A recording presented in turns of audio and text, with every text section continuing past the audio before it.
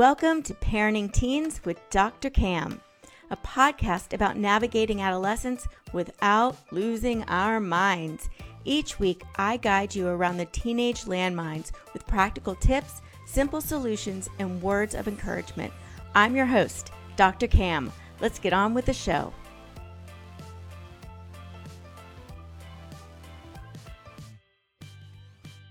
Hello, Calm parents, and welcome back to another episode of Parenting Teens with Dr. Cam. I'm your host, Dr. Cam, and today I'm talking with parenting life coach Deborah Ann Davis. Deborah is also an author, certified personal trainer, teacher, and a mother. Her job is to help you recognize what you're doing right as a parent and then add supplemental strategies.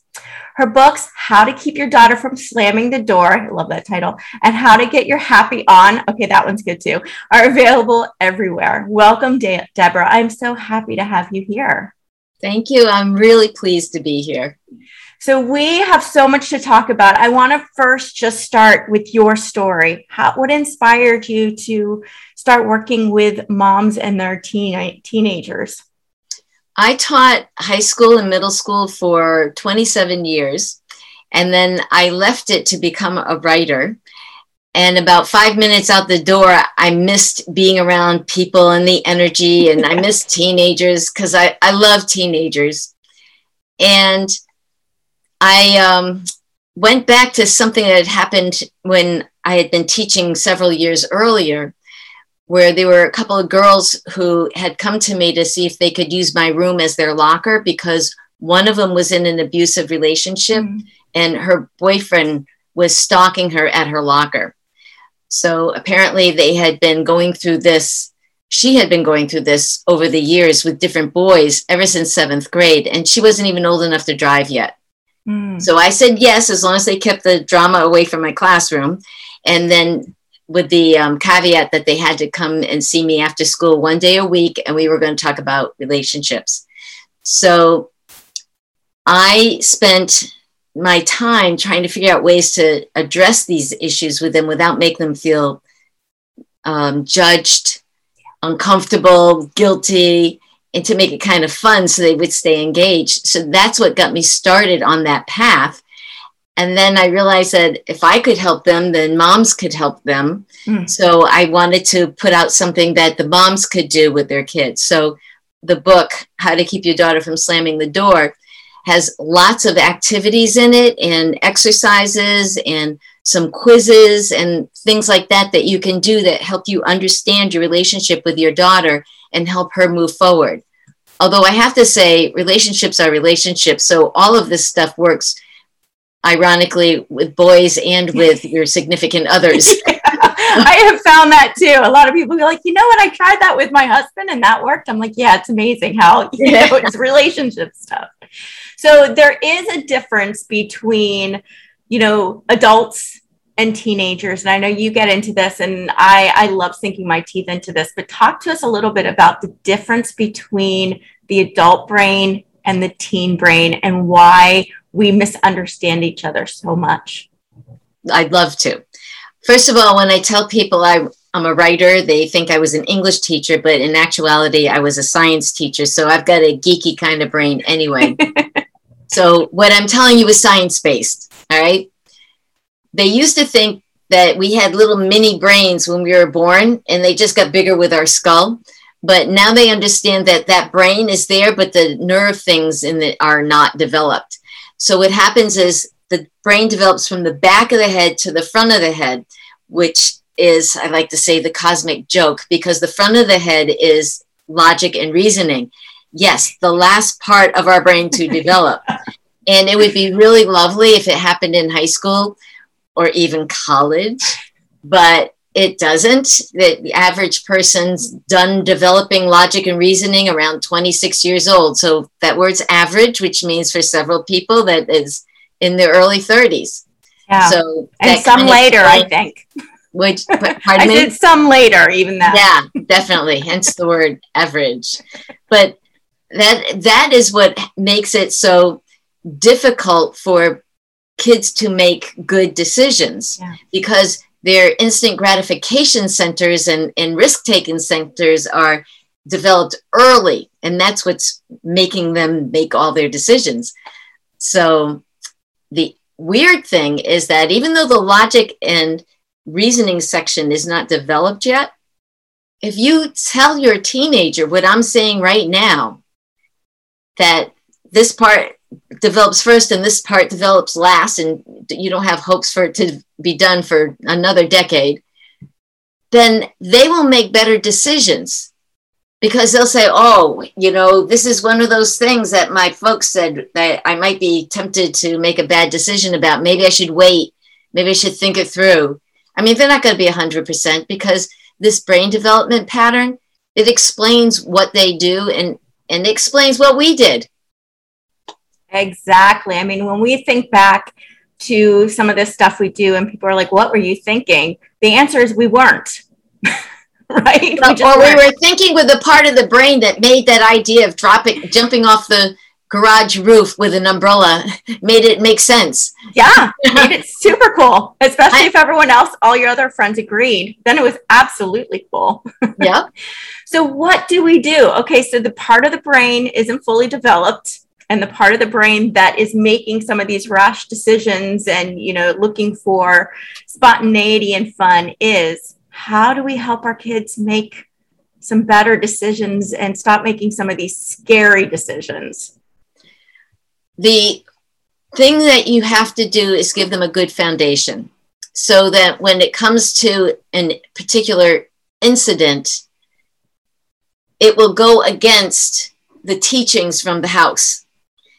So that's what will make them pause. They'll give them the little uh-oh feeling inside that'll make them stop for a second and question it. Is it going to be 100%? No. I mean, I was a really good kid. I really was. But I did some stupid stuff. And it all made sense to me at the time. And then looking back on it, I was like, I mean, even at that age, even at 17, looking back on it, I was going, that was not a good decision. Yeah. But it's so weird to be in the moment and for it all makes sense. And then when an outside voice or view looks at it, all the cloud stuff dissipates, and then you get the stupid decision left. And you go, what? How come it doesn't make sense to me anymore? So, right. Yeah, the basis, the two things is talk to them. Conversation's the key. And let them know that they're developing and changing, and that they are going to make mistakes. And when they find themselves in a mistake, to come to you so you can help them, because your brain is already developed. You've got the logic and reasoning. You can help them through whatever situation it is. So even if they're going to make a stupid decision, you are there for their foundation as they're building it. Yeah. And I think it's important for parents to be patient. I think it's very easy for us to get exasperated and frustrated and annoyed and even angry when they make bad decisions or they respond in a way that you're like, what are they thinking? And we immediately go to correction mode rather than guidance mode. Yes. So I think understanding that they're learning how to do this and they're not going to be great is really important. One of the things that I did with my daughter, and actually I'd love to take credit for this, but she generated this whole thing. She would come to me and say, Mom, and want to talk about something. And my personality type is I jump in there and I fix it. And sometimes that's not what she needs. So when I aired, we'd be banging heads right there along with the best of them, right? Finally, we got on a conversation about what is it that you need. And she said, sometimes I need you to be my best friend. Sometimes I need you to be my mom and give me advice. And sometimes I need you just to be quiet and let me vent. So I learned to say, when she'd go, Mom, I'd say, okay, what's my role here? Yeah. And sometimes she'd say, exactly, this is what I want. And then it's my job to behave. Yeah. Stay in that lane. But then sometimes she'd say, I don't know. I guess just let me vent, and then maybe I'm going to need some advice. So it's a work in progress type of conversation. But really first of all, I'm going to say to any parent listening to this broadcast that if you're going to take tidbits away from this talk and say, "Ooh, I'm going to try that," the important thing is to be transparent, that you have the conversation with your kids ahead of time. Say, "I heard this really cool broadcast and I want to try something from it. And this is what it is." So you tell them, like when you're making breakfast together or something neutral, so that when it comes up and you use it, they're not going, "Whoo, what's going on with mom?" Yeah. So tell them that you're making changes. Tell them, "I love our relationship, but I think we can do better. So I'm going to try this thing to see how we can make things better, because, you've got several more years in high school ahead of you, and I'd like them to be as smooth as possible and for us to be as close as possible." Yeah, there's so many powerful things you said right there too. So, one, I'm hearing that you're actually helping your daughter learn to have her own voice and to be able to communicate what she needs. Wow, that's huge, right? A lot of kids don't know how to communicate. So you're giving her the words, and then you're respecting those words. The other thing is to be transparent about what you're doing. And I think that's really amazing too, because a lot of times we'll make changes, and you're right, the teens will just be like, "Okay, this is a trap. This is totally a trap. What's going on?" And then we get upset because they don't respond the way we're hoping. They're like, "They said they would respond this way," and they're not. Well, it's about approach, right? And then it's really about having that ability to continue to connect with them and just continuing to have those conversations with them, I think is so important. But the thing is too, is being able, and I've heard this from teens saying, when they hear that their parents are trying to improve how they communicate with them, that speaks volumes to your teen. Like, "Oh my gosh, you're not just blaming it all on me." And the little subtle underlining thing is that mom is a lifelong learner. The learning doesn't end when you're a kid. She's an adult and she's still learning. And it's not like, "Oh, she doesn't know it all right now. My mom doesn't know what's going on." No, we're learning as we go. I used to say, like when my daughter would have a birthday, "Okay, this is the first time I've parented a 9-year-old, or this is the first time I've parented a 16-year-old. That's true.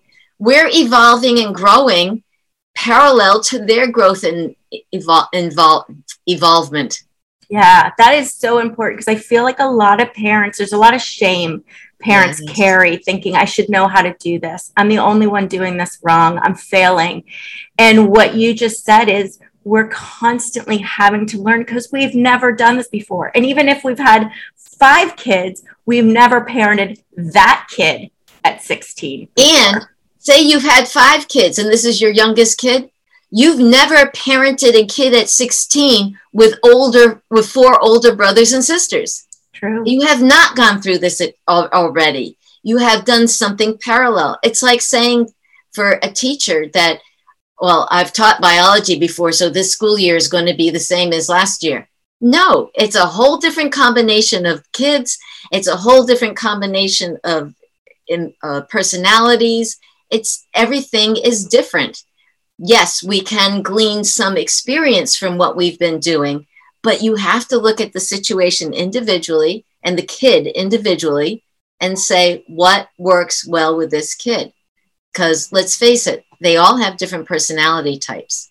And the ones that we tend to get along with, I'm talking about parents and kids now, not teachers and students, although it does too, yeah. Parallel to teachers and students, but the ones you tend to get along well with and do well under your guidance are the ones who have a similar personality type as you have, because you present yourself to the world in the way that makes sense to you based on the way you take in information, your learning style. So if they have the same style, there's less surprises. Yeah. But say you're a visual learner and your child is an auditory learner. So, no, let me reverse that. It's easier.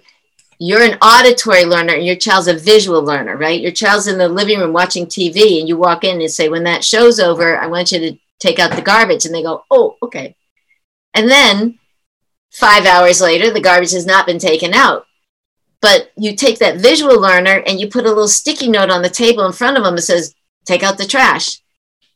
When the show's over, they see the note and they go, oh, I'll go take out the trash.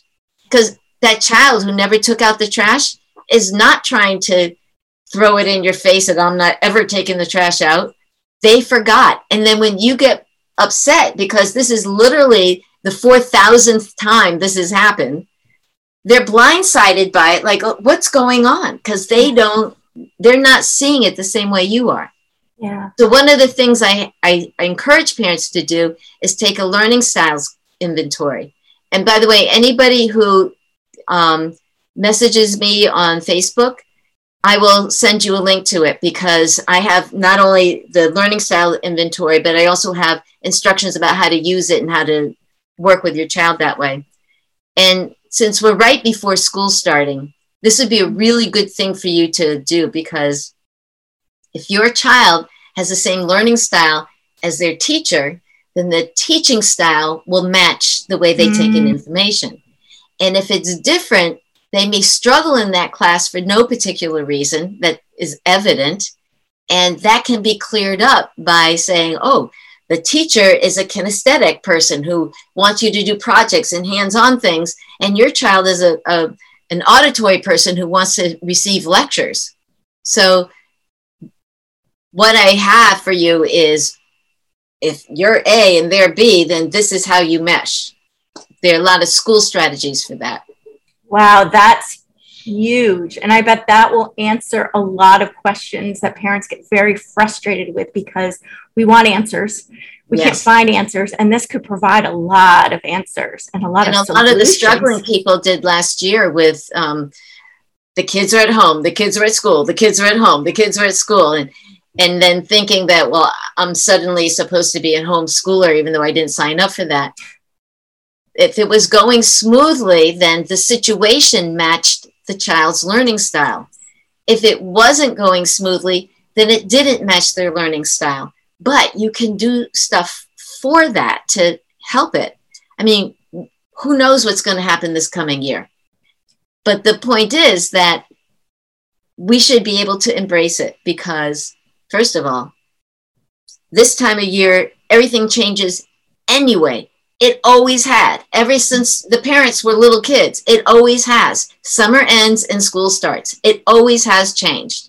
So instead of worrying about, we're going to have some change and I don't know if we're going to be ready for it. No, get rid of all that stuff, because we always have change this time of year.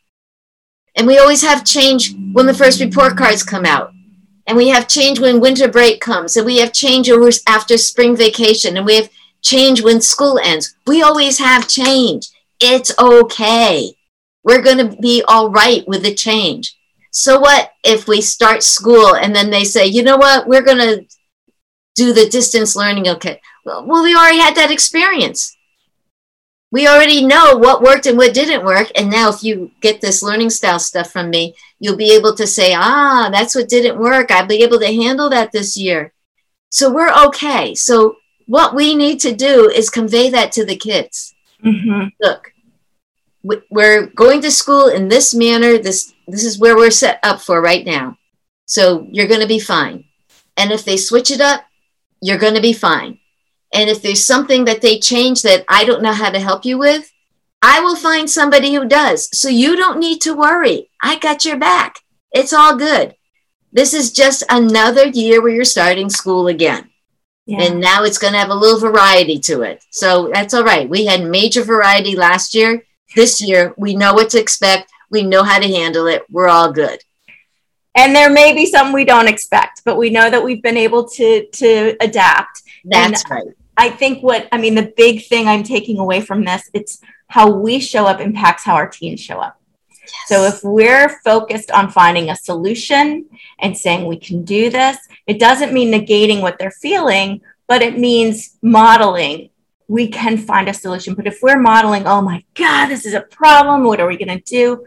Well, they basically take that belief too. And then it's just a big old problem. Yes. Without solutions. That's fantastic. So I also wanted to ask you, because you talk about the inevitables and the non-negotiables.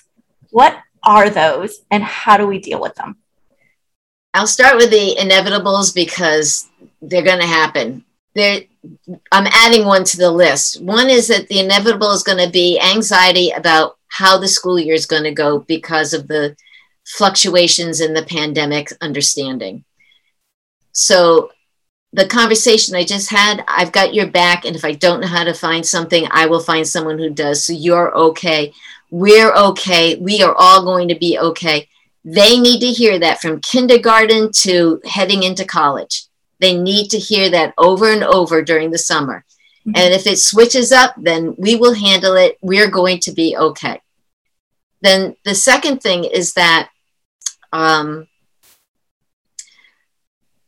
crushes, dating, that's inevitable. That is going to happen. Whether it happens in 6th grade or happens for the first time when they're a senior, it's going to happen. So don't put your head in the sand and not be prepared for that. I have been unprepared for things where I said to myself, are you kidding me? Like the funniest one was my parents live in a tourist area that is a great attraction for gay couples. And I never addressed it. I never got ready for that with my daughter. And she was about 4 and we were walking down the street holding hands and window shopping. And she goes, look, mommy, you know, in that little megaphone voice where everybody around you hears, look, mommy, those 2 men are holding hands. And I was like, why am I not prepared for this conversation? Right. We are here like 5 times a year. So I stalled and I said, whoa, what does that mean to you? And she goes, oh, that they love each other. And then she went back to looking at the windows and that was the entire conversation. What a great answer. That's how you dodge the bullet. You ask them a question. When they ask you a question that you're not ready to answer, the inevitable, do you and daddy have sex? It's going to come up at some point. You may or may not want to answer it, but that might not actually be what they're wondering about. They might be wondering about a picture that was drawn on the seat on the bus.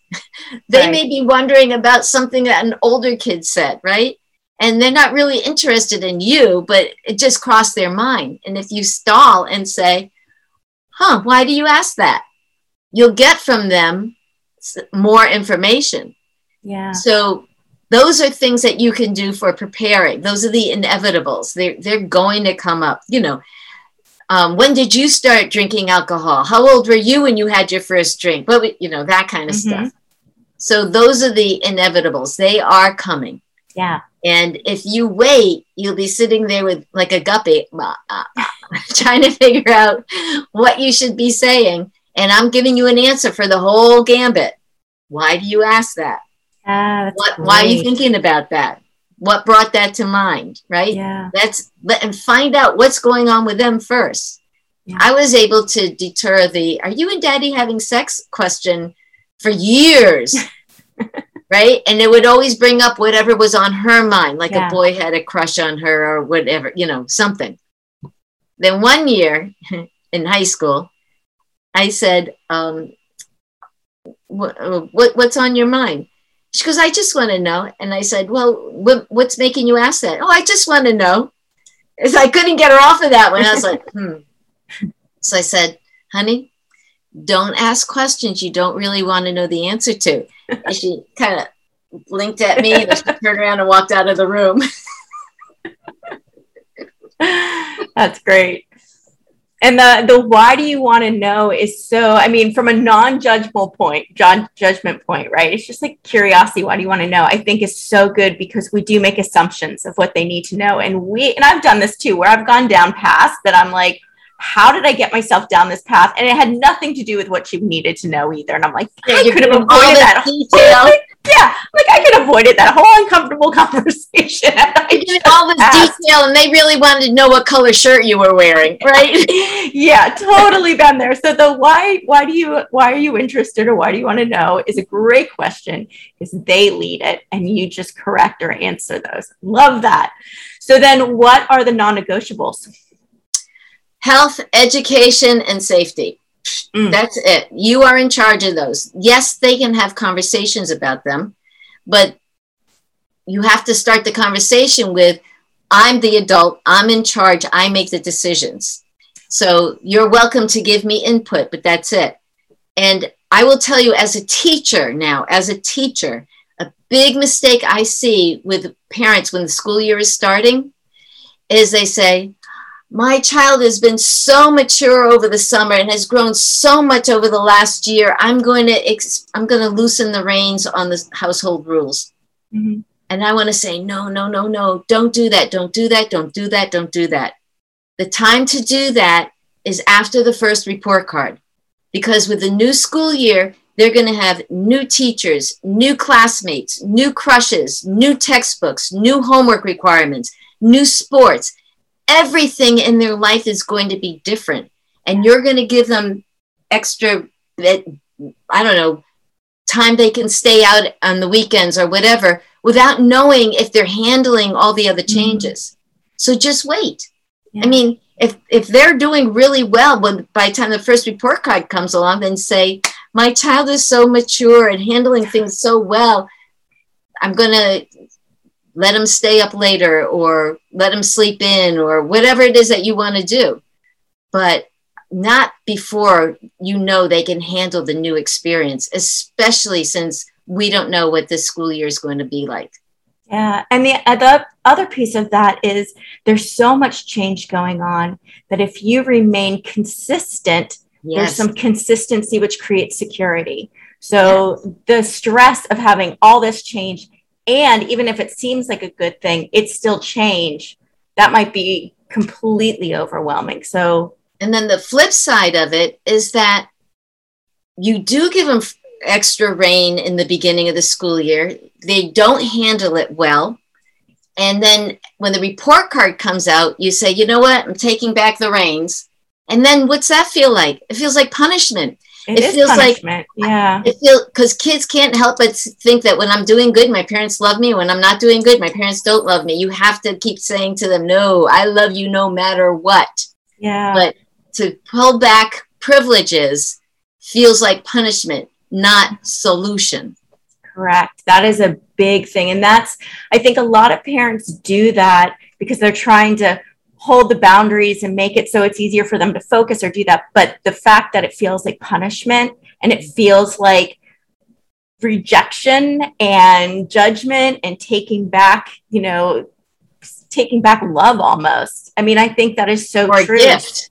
Yeah. So kids, and then we wonder why they get so upset. Well, they're feeling completely like, oh my gosh, I just lost everything. And that's my fault. And it doesn't help them. It just, and they don't see it coming. Yeah. They don't see it coming because their solution to the lower grades is, I'll try harder. That doesn't mean anything. That doesn't translate into anything real. Yeah. That's a wish on the child's part. They might as well be closing their eyes and saying, I hope everything gets better. I hope everything gets better. That they really mean that. But they don't understand that it's not a real thing, just saying, I'll try harder. Yeah. So when you step in and say, all right, this is proving to be too much for you. I mean, I know I went through that when I was a kid. My grades started to drop and I was doing all these extracurricular activities. And my parents said, you got to drop the last one, which was my dance class. I was like, no, I can do this. And what I did was I worked extra hard to bring my grades up, and I had an incredibly stressful year. Yeah.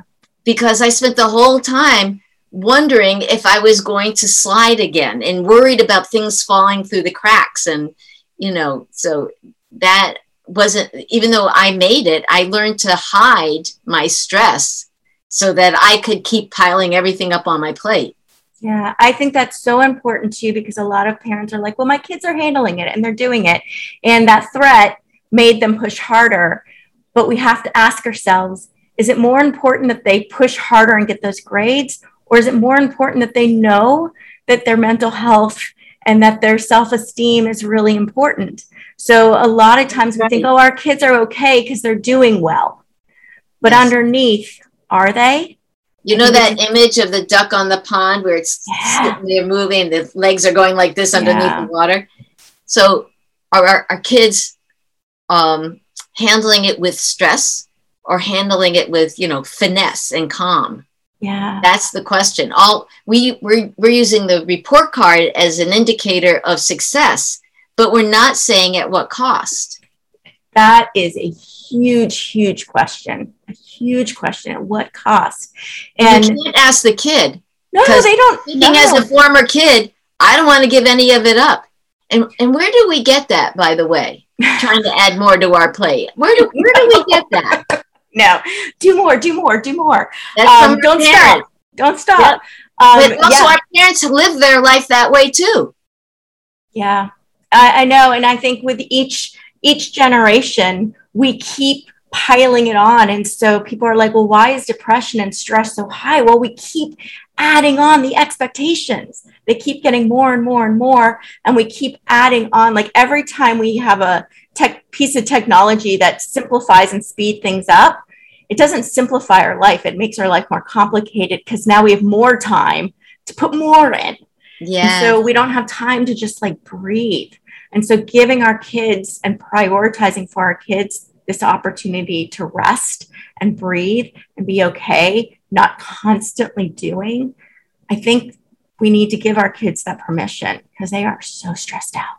And everybody watching this podcast right now, raise your hand if last school year was calmer because your kids weren't going to 40 different things after school. Yeah. Raise your hand if the stress of the school year was due to the uncertainty of the pandemic, not because of your lifestyle. Yeah. Right? I mean, it was so shocking for so many people how much closer they got to their kids and how much more they learned about their kids and how much more they interacted with their kids and how better they understood their kids or how much they recognized that they didn't understand their kids and they thought they did before. I mean, everything's got a silver lining, and that's what last year's silver lining was. With all that craziness, people slowed down. Yeah. Everything slowed down. I agree. And I've said the exact same thing, that was the silver lining. And I'm hoping, my hope, and it sounds like yours too, is that parents will go, okay, let's keep some of that. Let's not rush back into this hectic schedule where we're sacrificing our relationship and our connection with our kids. And our sanity. Which is the most important part of their development and their self-esteem is their connection with us and being able to be understood and have that time. So I'm hoping so much that parents are learned from that. That would be amazing. It'd be amazing. And they've shown, there's studies saying that kids who feel like their connection with their parents was strengthened, their mental health actually improved this past year. That's powerful. So lovely. Because all you hear is about the anxiety and the stress, but that tether with their family got strong, which makes this stress and anxiety swirl around this unit versus it swirling around the individual kid. Yeah. And we all can do that. We all can do that when we prioritize it. Deborah, this has been so wonderful. And I love all your wisdom. How can people find you and work with you and all that good stuff?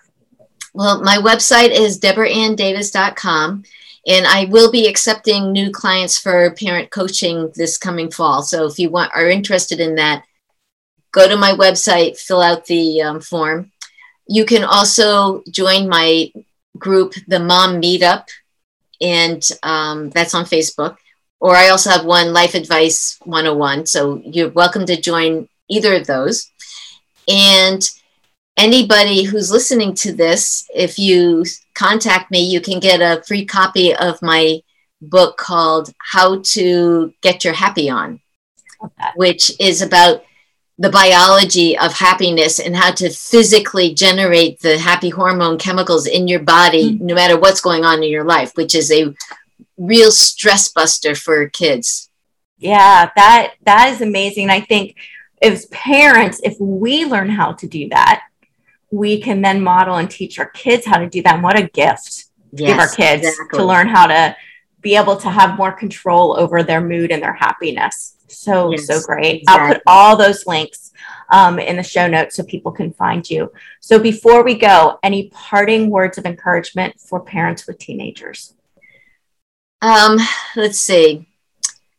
I'm trying to think about, I wrote things down that I would say for my parting thing, but I kind of covered them all with what we're doing, with what we've discussed today. I guess I would really strongly recommend that you have the back to school conversations right now. I just did the third of a 4-part series with 2 other educators called Talk About Teens, which I'm pretty sure you can find on Facebook. But we were just talking about the importance of having the conversations now, where the past school year is behind you and the new school year is coming up, and this is a neutral period of time. And not to have the conversation about the grades. Don't care about the grades. Don't care about how they did in the final exams. You want to talk to them about how it felt. Mm-hmm. How did you feel when the school year got out last year? How would you like to feel when this school year gets out? How do you want to start this school year? What do you think you did last year that you want to hold on to that you can do this coming school year? What would you like to avoid? And none of this is about you. You don't say, well, I think you should, or one thing you could do. This is all their self-exploration. And if you don't contribute and you listen, then you will learn. You will see the school year through their eyes. And if you have kind of strained relationship with your child and it's kind of hard for you to bring up these things, then don't talk about your child. Talk about their best friend. How did your best friend handle final exams last year? How does your best friend feel about starting high school this year? How does your best friend feel like, how is your best friend interacting with his parents? And then just listen. And you can have these conversations shoulder to shoulder with your kid, not across from them, because then you get the whole facial expression thing going on. With my daughter, I always say that we'd get a bottle of nail polish and go sit on the stoop, and she'd sit next to me and we'd be bent over painting our toenails. And I'd be raising all these touchy conversations, about boys and dating and how her friends were handling it and what she thought about it. And we would just have these conversations so that when it was time to raise the hairy things, then she was used to talking to me. Yeah, so important. My daughter and I do walks. Yes, walking is wonderful because it generates happy hormones in the process. Yeah. So people are feeling more inclined to share. So walking is wonderful. And then the other thing is it could be anything. You can rearrange the furniture in the house while you're talking. You can paint somebody's room together. You can work on your garden together. It can be anything that you are doing side by side, where you're not facing each other, and you can raise the uncomfortable conversations in a neutral way, in a non-judgmental way. And then your child will feel more trust towards you and will come to you when things aren't so easy to discuss. Yeah, that's so good. And I think, just thinking about school now, thinking about setting the tone for having conversations, it's all when it's neutral. Because I think we don't think about it until it's in the moment and it's like in like hyperlink, and we haven't created that foundation yet. And so now we've got nothing to hold on to. So working towards that. And if you've got a big disconnect, it's just going to take longer, but it's still possible. That's right. And start with we got this conversation. It's going to be fine. We've got this. We've faced change before. We're going to handle this. Yeah. Start with that conversation, because when you mention school, that's where their anxiety is. It is big time. And now they are so unsure of what's going to happen. So it's a big one. So thank you, Deborah. I am so grateful you could join us today. This has been a great conversation. Pleasure, really. And thank you, parents, for taking time out of your busy day to spend with us. If you want to learn more about how to help kids succeed, you can grab my free guide, 7 Secrets to Motivating Teens, at askdrcam.com/motivateteens. Finally, if you enjoyed this episode and all the helpful strategies Deborah shared with us, please take a moment to rate and review. This helps other parents like you find this show. I encourage you to share it with a friend as well. Until next time, have a peaceful, positive, calm day. And that's a wrap. Thanks for joining me today on Parenting Teens with Dr. Cam. Make sure to visit my website, www.askdrcam.com, where you can subscribe to the show in iTunes, Stitcher, or via RSS, so you'll never miss a show again. While you're at it, if you found value in this episode, I'd appreciate a rating on iTunes, and hey, why not share it with a friend too? Be sure to tune in to my next episode. And remember, parenting teens may not be easy, but with my help, it can be a whole lot easier than this.